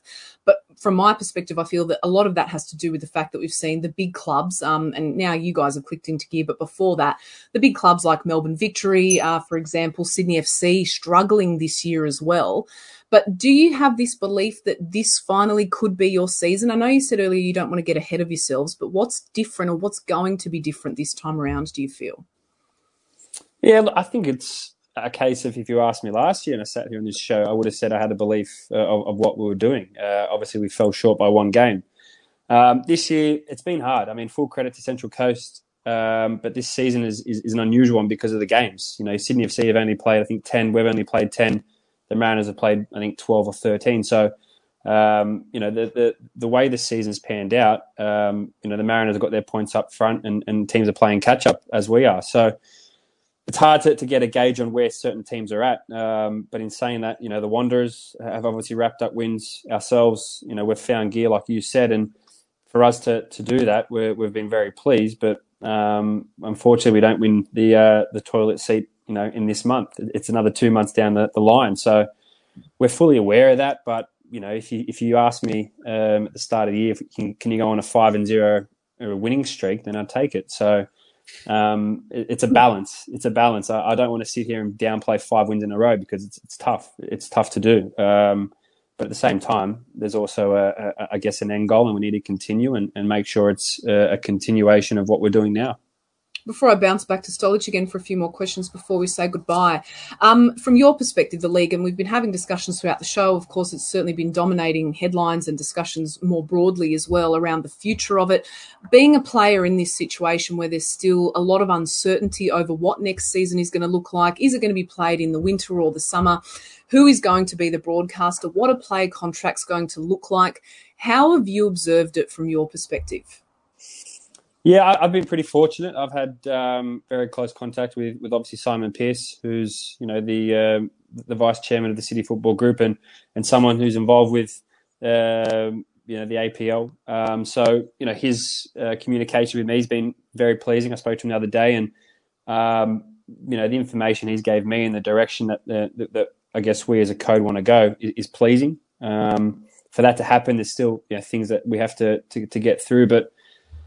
Look, there's no doubting where we're at the moment is not where we want to be. Like you touched on before with the prior guests, we don't get that marketing. We don't have that buzz, and unfortunate. And we're about 10 pages deep in the sports section, if we do get in the sports section. So this is where we're at. The challenges that we face with crowds, with everything is there. But, I believe that, the future will be brighter than what it is now. And I think, with TV deals and stuff, look, there's no denying that at the moment. I don't think we're probably getting the exposure we should from our main broadcaster, albeit that they are our broadcaster. I don't want to speak too bad of them, but we need more exposure. I see a lot of NRL or Tim Zoo fights during A-League games, and then I watch the NRL and I don't see anything of the A-League. So there's really got to be, I guess, a real emphasis on our sport. But at the same time, I mean, crowds too. I had an incident the other night with our active fans and police, and Amy Park, the way that the fans and AFL have come now, and it's 75%. So there is that. There's no denying it. We're up against these powers that be, but we have to get our own house in order, and that starts with everyone inside the game being on the same page, and really working to really grow our game. There's no doubt about it. So a lot to happen, but I think we've found a place where we can build from, and really grow, but really grow within rather than worrying about what's on the outside. Really well said. I think you've got a future in administration one day. Stolich, over to you. Or media. Anyway, Gemma, what I wanted to ask was, so kind of for a lot of your career, you're always that kind of overlapping fullback. Now, in the last kind of 2 seasons for City, you've come inside. There's more that inverted fullback where you come in, join the midfield, help the build-up play. Just talk to me about what that transition is like. Was it a difficult transition to make? And how does it help the team? And also, what do your kind of, I guess, centre backs need to do to cover for you when you come inside? Yeah, so I mean, obviously that started with, there's no denying it. Obviously Pep, and the way they did things in Manchester, and I guess the City football way, if you want to call it. For myself in the transition, it was smooth as. Prior to me going overseas as a young boy at 15 at Blacktown City Demons, I was always a centre midfielder. So the transition of, I guess, coming into those inside positions and pockets, and I guess being another centre midfielder has been enjoyable, and I guess one that has been easy to transition into. The flexibility we have with those, I guess, inverted fullbacks allows us to really overload certain areas of the pitch, not just centrally, which is getting a lot of media attention at the moment. But if you watch closely, we overload certain other parts of the pitch. And it depends on the opposition and what they, I guess, offer with the way they set up. But, for myself and I guess any other fullback in our club, it's been about understanding the role. It's not as simple as being a marauding fullback and being able just to really roll inside. You have to work at your craft, and something that with the support we have at the City behind the scenes, it gives us the opportunity to look at video, to work on things on the training ground. So the centre backs you touched on there. I guess with defensive transition, you have to try and anticipate. It's not just about being out of position, but it's also having a reading of the game and an understanding of I guess the switch of attacking organisation to defensive organisation. So, without sounding, I guess, FFA curriculum style, that's what it's about. Didn't want to complicate it there, but that's what it's about. No, good. It's about understanding and anticipating, I guess, the game, reading the game. I appreciate it. I think there isn't kind of enough talk about these type of things in the football discussion here, at least. No, definitely. I think you look at around the world. You look at punditry, and you look at, I guess, Monday Night Football with Gary Neville and Jamie Carragher and people like Thierry Henry breaking down. And I guess that's something that we lack in this game, the total breakdown. Yeah, I'd love to see a show like that over here. Always really fascinating too, because I mean, for those of us that don't know the full intricacies of the game, to hear it spoken about in this way, I think is really quite an educating process for us. And you start to look at the game differently and read it differently. Speaking of differently, your role as captain, how did you take to that, and what's changed for you personally being thrust into that role? I think it's no secret. I'm a very vocal person. I've done that since probably in mum's belly as such, where I could talk underwater, and I've always had an opinion, and I guess some people along the journey have probably taken it the wrong way or thought it was disrespectful in the sense of speaking out of turn. But I like to think my kind of moral compass is pretty on, and when I speak, I like to think that it's in a respectful way and one that is in the good of the game if we're talking about football. So, throughout the years, I said I've always been a person that's had an opinion. Sometimes spoke probably at the wrong time, but most of the time I believe what I'm trying to get across is in the best interest of the team. And it came about with obviously Warren Joyce at the end of my first season at City, where he spoke to me about the captaincy and I guess evolving into someone that instead of just being the person that is driving the team from afar, it's the one that's I guess at the front of it. And I guess something I've learned over the years is I guess managing characters, managing people as a captain. Not everyone's the same, and that's something I've had to really knuckle down with. Whether it's players from different countries, different backgrounds, no one's the same. So to get someone from A to B, it doesn't matter how you get there. You just got to try and get them there. And there's different ways to do that. So it's about managing people, but also looking at yourself first and foremost and carrying yourself in a way where, you're working hard and you're not asking someone to do something you wouldn't do. Comment coming through via Twitter, AKC1973. Loving your work, Scott. Michael Long, one of our regular viewers here on the World Game Live, Jamo, can already see you in the PFA one day. Do you ever think about life after football? I mean, I know you're chuckling at that, and I made the comment that you'd be great at football administration, but where do you see yourself? You've still got a while yet to go in your playing career, but what visions do you have for post-football? Yeah, no, look, I guess I've always had an interest in staying inside of football, and for me, I never say never to anything that could come up in the future. I guess coaching probably isn't at the forefront, but I would never say never. But it is something, I guess, the football administration. I've done one or two things online with the Johan Cruyff Institute, and it's something I've had light conversations with people inside our football club. But I guess that's where I'd like to go. Whether I can get there is another question, but it's something that I guess I'm taking lighter steps into and trying to get an understanding and speaking to people outside of other sports is something I want to do. I want to get an understanding of different roles and organisations from different sports and then try and bring it into our sport and use the knowledge that I have to maybe, as I said, move forward as a person inside an organisation. Final two questions for you. Or here's an alternative via Sam Quattrone on Facebook. Selling cars, good talker. There you go. Potentially be a career for you. If this was on Twitter, I'd probably be a smart ass and go back at him because this is a professional show. I'll just laugh at it. Professional show. Who are you kidding? For goodness' sake! Two more. I've got one more question, and then you've got one more question before we say goodbye. Well, we'll just ask a question. A-League Memes. Hi, Jamo. Tell us more about Game of Two Halves. How did you get roped into it? For those who don't know, you and Melissa Barbieri are regular team captains on a show hosted by Simon Hill. It's on YouTube. I think I was on it last week. It was a lot of fun. Did you do all right? We won. Me and Louise Taffer. We were representing Melissa Barbieri's team, and we, in fact, did win. But I was kind of accosting the referee a lot, a bit like Jamo does in the actual games. So you got to do what you got to do to win, and we got the win. Well done. Yeah, but tell us about it, Jamo. Tell us about it. Yeah, so I guess when I was younger, I always thought, I'd love to be a part of a media broadcast role. And as the years went on, I saw the media coverage slow down and lack, and then the media kind of got cold away a bit, unfortunately. So it's not something I've thought about. But this opportunity came about through Kevin Ayres, who over the years I've always had a good relationship with.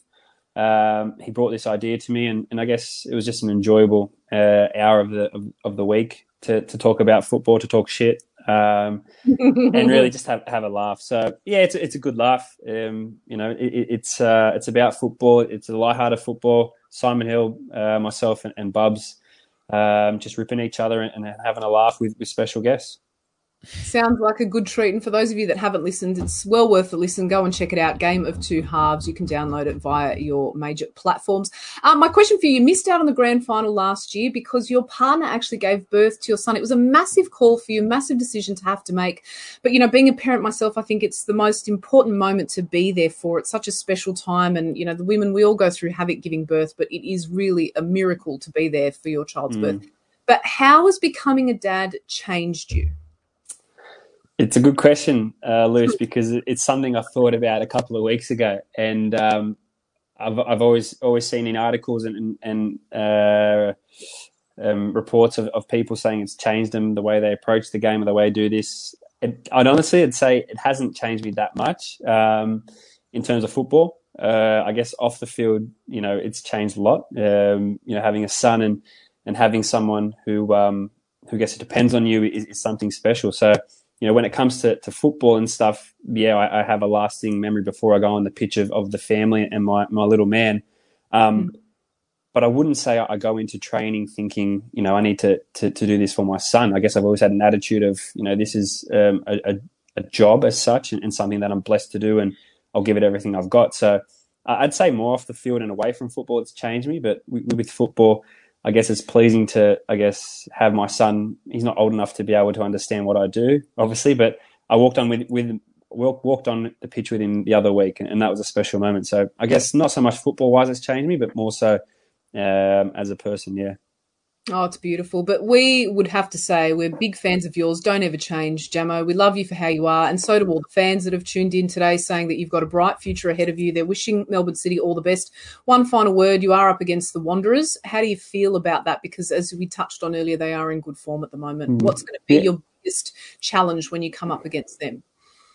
It's going to be a cracker. I think, you look at the Wanderers and ever since, I guess, Juki's returned, the trajectory that they've gone in has been upwards. And we played them, I think, about 4 weeks ago in Western Sydney. And for me and the team, I think it was a telling win. I guess a real confidence win. And since then, they've gone on a winning streak. So I respect them a lot. I think it's a fantastic club, but I also think it's a team that has a lot of firepower. You look at their forwards, Duke, Yeboah, Cox, Abini. There's firepower there, and it's something that I think is a challenge that has come at the perfect time for us. I say that because we've had 5 wins, but when you're talking about a big game, I put Western Sydney in the category. No disrespect to Central Coast, who were first, but I would have tipped Western Sydney to be at the top prior to the season, and I think that's coming to fruition now. So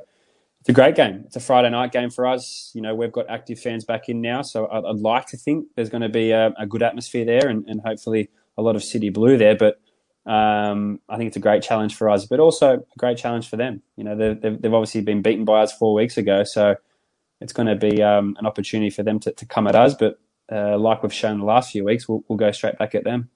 No, we're really looking forward to that one, and we've done a great job of marketing the game in the absence of people who should actually be marketing the game. Jamo, always a pleasure to catch up with you, my friend. Please come and say hello to us on the World Game Live again as the season goes on. It's been great to see Melbourne City in fantastic form. You, of course, as their captain. We wish you guys all the very best for the remainder of the season, mate. Thanks for making the time for us today.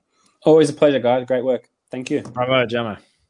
Bravo, Jamo. And great to see, of course, as we said there, Melbourne City doing so well. We've touched on the A-League. We've had a hell of a lot to get through on this program. I am conscious of the time, although not really because we never like to stick to time.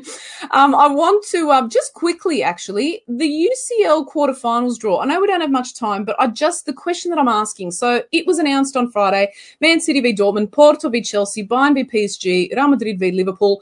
Who are the favourites to progress out of these fixtures? That's all I want to know. We could have been this segment, but I didn't want to, Stolly, because I just want to know. Quick. City are the favourites against Dortmund. I think rightfully so. The most informed team in Europe. They look extremely strong.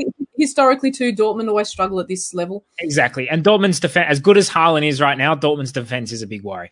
All right, yeah. Porto, Chelsea. Porto really pulled off a surprise against Chelsea. Chelsea look really good since Tuchel took over.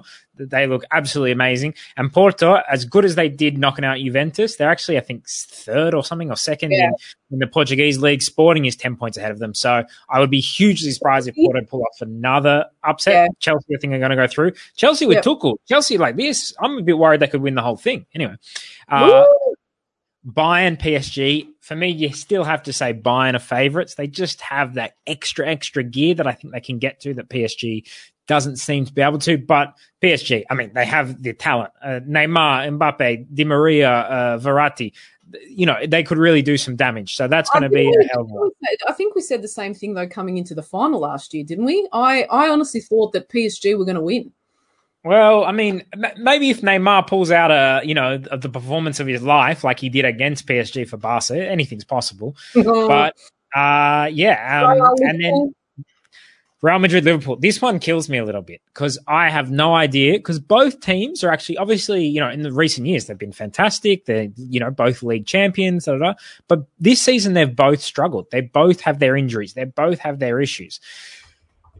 I hate Real Madrid, but it's hard to bet against them in the Champions League. They have this extra kind of level that they can often get to in the Champions League. Sergio Ramos has come back. That's a big thing for them. The experience of Modric, Cruz, Benzema, that's going to be crucial. Liverpool this season, I mean, you know it better than me, but they've been very inconsistent. Toilet, just say it. Toilet. Don't spare my feelings. But say it. It's been rough.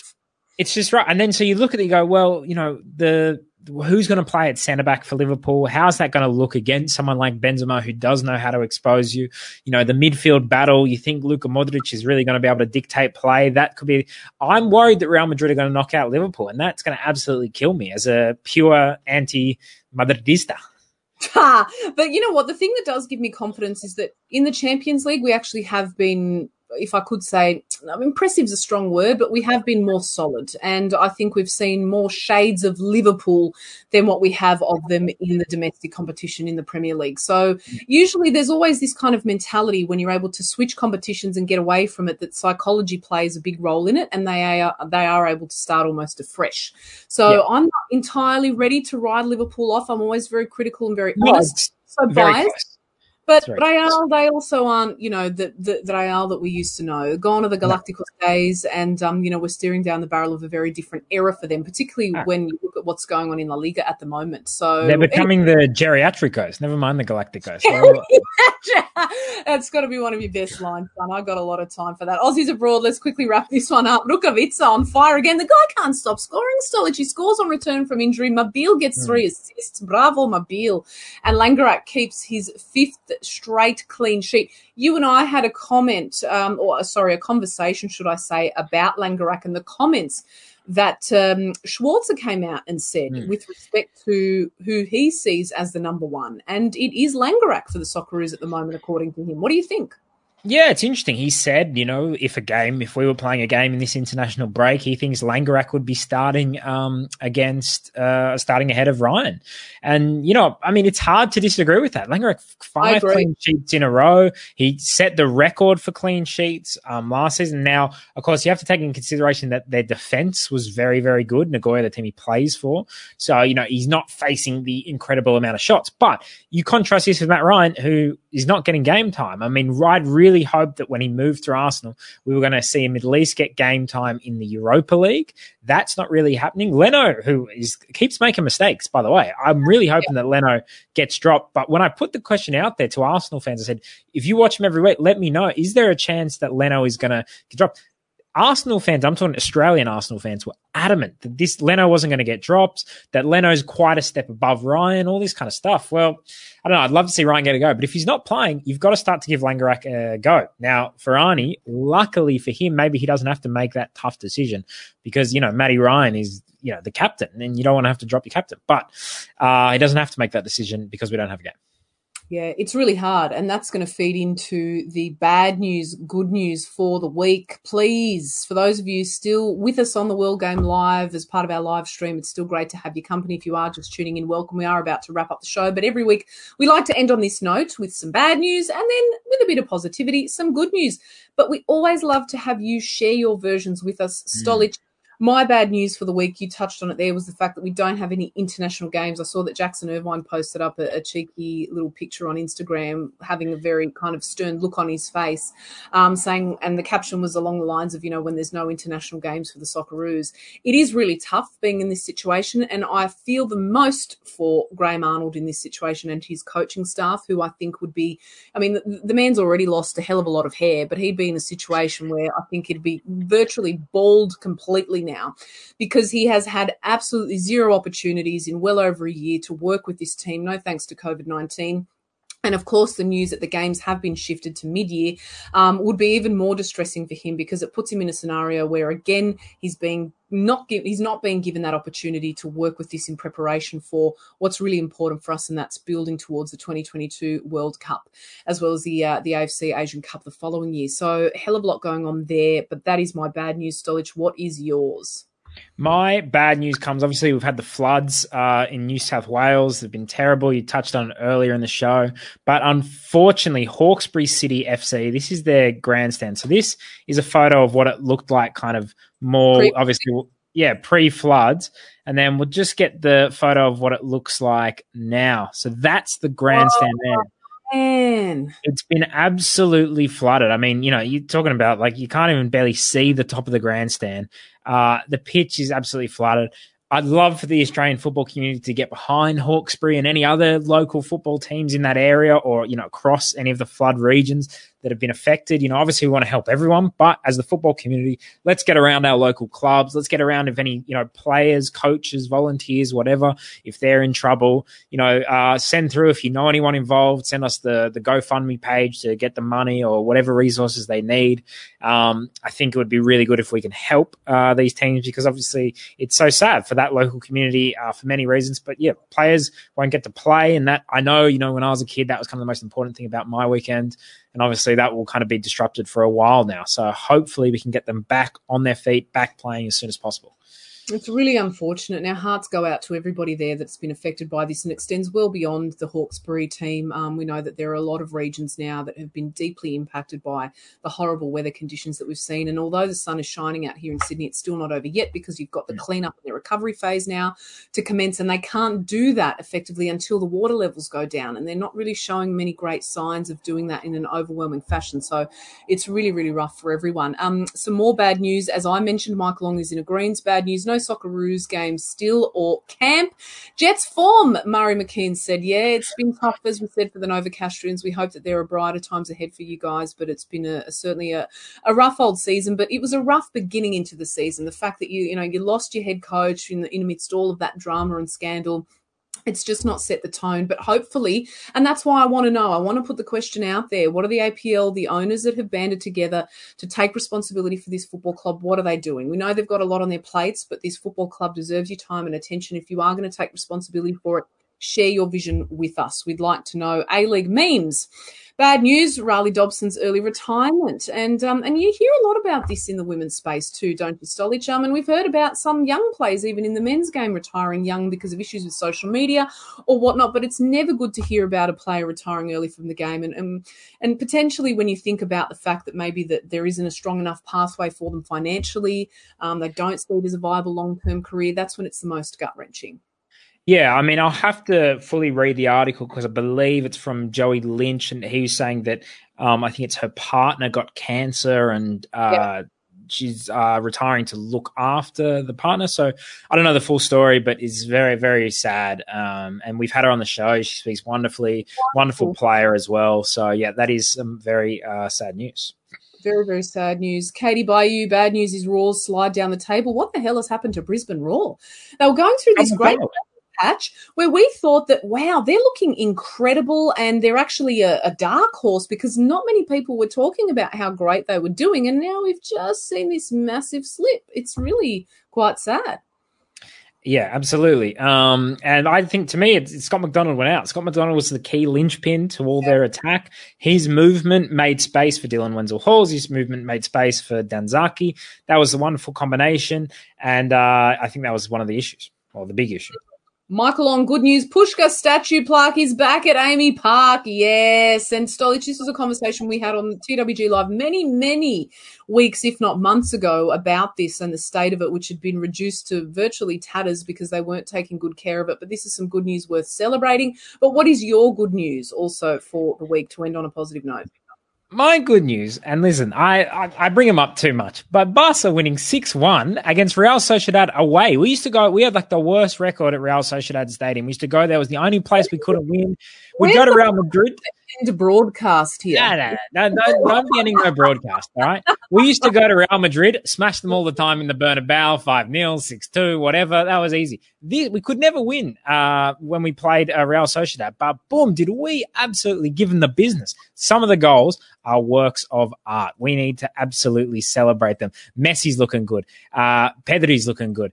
Dembele's looking good. This is absolutely amazing. Even Busquets is looking good. Busquets for so long wasn't looking good. But come on, Luis, I know you're sick of me having to go at Barca, but can we just have a look at some of these goals? It's absolutely works of art. Look at this one. Look at this one from Busquets to Messi. Are you still talking about Barca? Sorry, I just had a map. It's so good. It's so, I love it. My team is back. You know what? Can we make a kind of blanket ban? You're not going to be on the show with us next week, but the following week, can we issue you a challenge to not mention Barca? Can we? All right, I'll mention high-class art. Forget Da Vinci. Forget Picasso. Look at this play. Ping, pum, pum. Oh, God. Any chance he gets, he wants to talk about Barca. But you know what? I'm the host of the show. I'm going to pull the pin on this. I've had enough of talking about Barca. It's great to see them scoring goals, but come on. I'm going to issue you that challenge. The following week, no good news involving Barca, unless Messi resigns. And then the whole show is going to be. I reckon they will make your bad news good news, but it won't be in the good news category, unfortunately. That's my prediction. I'm prophesizing here, but I don't know that he's going to be re-signing with that club. I'll be shocked, in fact, if he does, right? My good news is two-pronged. The announcement, of course, of this landmark broadcast deal that's occurring with the FA WSL, I think it's just huge. We heard Sam Lewis talk about it earlier. If you missed her on the show, she's always fantastic. Go and listen to it. She says a lot of poignant things about what this could potentially mean for the W League as well. I'm hopeful, I'm optimistic, but I'm not necessarily hanging my hat on it because I know we've got a host of changes to be made within the Australian women's domestic competition before we can even start thinking about what goes on with broadcasts and if it's potentially worth bundling it up in a separate package. But it's also two-pronged because the good news is also that they broke that record. Congratulations. We've already, given them a lot of commendations, but Adelaide United, what we saw there with them breaking that record is that when you really start to pursue aggressive marketing and get behind your product and start to campaign for people to get to the games and watch them, you will get crowds turning up. And this is what the most crucial and critical takeaway from this is that we now know that when you start to market these games, that people will stand up and take notice. So I wish all the very best to the three executives that have been appointed to the APL staff there now with the sole responsibility of marketing the game and forging commercial relationships, because I think it's hugely important and it's something that the game and the product, the players, the fans, all of us who love the game are crying out for. So that is my good news for the week. I think we can end it on that note, though, Stolich. It's been a massive show, probably our biggest one yet, an hour and 45 minutes. This is supposed to be an hour-long program, but, guys, we do it every week. We can't help ourselves. We love talking about the game. There was, of course, so much to talk about for a lot of the stories that we have discussed. Please head to the World Game website. That is your one-stop shop, your one-stop destination for all things football-related, both domestically and internationally. Big thanks to our guests, Sam Lewis, women's football expert, Scott Jamieson, Melbourne City captain, and, of course, Western United star Dylan Pierias. As I said earlier, if you've missed any of this, you can watch the show later on demand, which is always a handy tool to have. Mike along. Thanks, guys. Great show as always. You'll never walk alone. Liverpool back at Istanbul. Let's hope we could repeat potentially the heroics that we did in Istanbul that night. Scotty Lynch, this is for the show. Fantastic. Thank you, guys. It's really, really a pleasure to catch up with you every week. That's why we do this show. Make sure you catch up with us again. Nick Stoll is on. Can I just say, Eduardo Andres, he's commenting saying top show. Muchas gracias, Eduardo. But you said just like 5 minutes before, time flies as you go, shit, I got to go pick up the kids. Lol, lost track of time. Eduardo, man, go pick up your kids. Forget this show. You get it on catch up. It's on YouTube. It's on Twitter. It's on Facebook. We can podcast it. Go get your kids. Bless him, Eduardo. We love having your company on the show every week, mate. One of our loyal viewers, Vince Pell, thoroughly enjoyable. Thank you, Vince. We also enjoyed chatting to you on our program. To all of our regular viewers and for those of you that may have perhaps joined on for the first time, come back again from Australian Eastern Daylight Time, 1 p.m. next Wednesday. Myself and a special guest co-host, while Stolich is on his sojourn in Melbourne next week, we'll be joining you as well as a slew of other special guests. Stolich, have a great time on your leave, my friend. I will miss you next week. He's driving. He's still listening to the show.